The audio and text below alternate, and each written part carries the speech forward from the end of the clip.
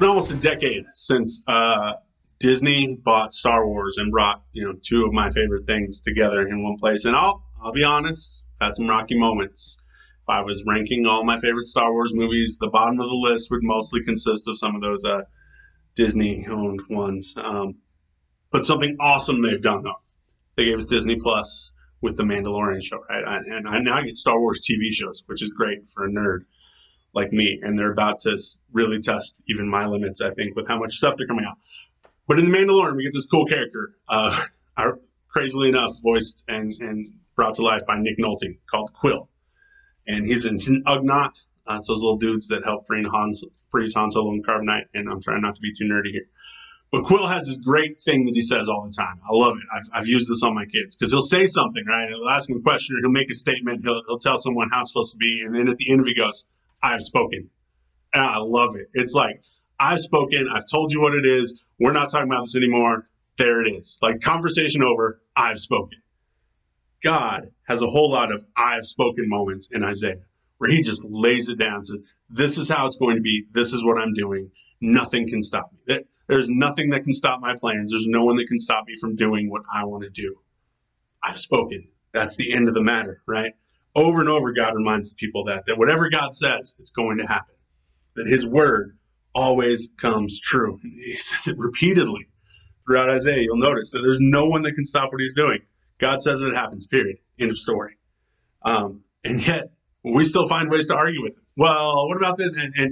And God actually I think he's poking fun at us a little bit, because this is a crazy metaphor. In Isaiah 29, he starts talking about the potter and the clay. He's like, does the clay turn around and tell the potter what to do? Does it tell the potter, this is what I am, this is what I'm supposed to be made into? Or is it the other way around? And he's saying, don't get this confused. Don't flip this around. I'm God. I'm the one in charge. What I say is what happens. He talks about using all these different nations to do his will. He literally calls the king of Syria a tool in his hands at one point. They're like, I'm just using him. Like, I'm using him to do what I want to do. I'm the one in charge here. And in Isaiah 45, he's looking ahead 100, 150 years to when Cyrus is going to send the exiled people back to Jerusalem, right? And he actually God names Cyrus by name, says Cyrus will come. I'm sure the people listening to Isaiah talk about this are going, who the heck is Cyrus? It's going to be this Persian king that's going to come like 100, 150 years from now. And he's going to send your ancestors back here to rebuild this temple that's going to get torn down, not by the Assyrians, but by the Babylonians. You don't even know the threat yet. Like, God's so far ahead, it's not even funny because he's God.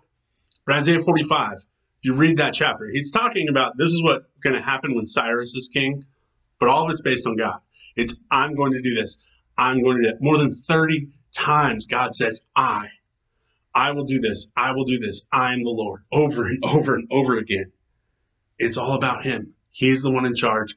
He's the one at the center of all this. And this, especially the book of Isaiah, he's flexing a little bit. I'm the Lord. I'm the one doing this, right? He's reminding us he is God, that he is the Holy One who will come and deliver us. It's not our job to look at the potter and say, hey, this is what you're supposed to make me into. What are you doing? It's our job to trust that the potter knows what he's doing.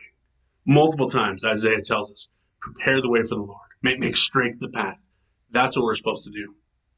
We don't get to make the plans. We're not in charge. We're supposed to trust the one that is in charge. And we should, because he's a whole lot smarter than us. He's a whole lot better. As Isaiah says, chapter 55, his ways are higher than ours. Right? As far as the heavens are above the earth, so God's thoughts are higher than my thoughts. I can't even comprehend the things he has in store, the amazing things that he's going to do.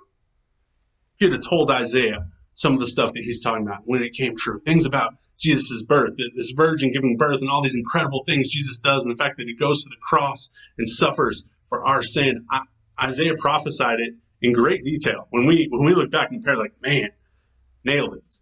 So many cool things that God knew he was going to do and they came true. There's still a whole lot of things in Isaiah we haven't seen yet.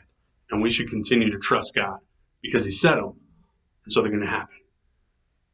He has spoken. Now we need to listen. Love you guys. See you soon.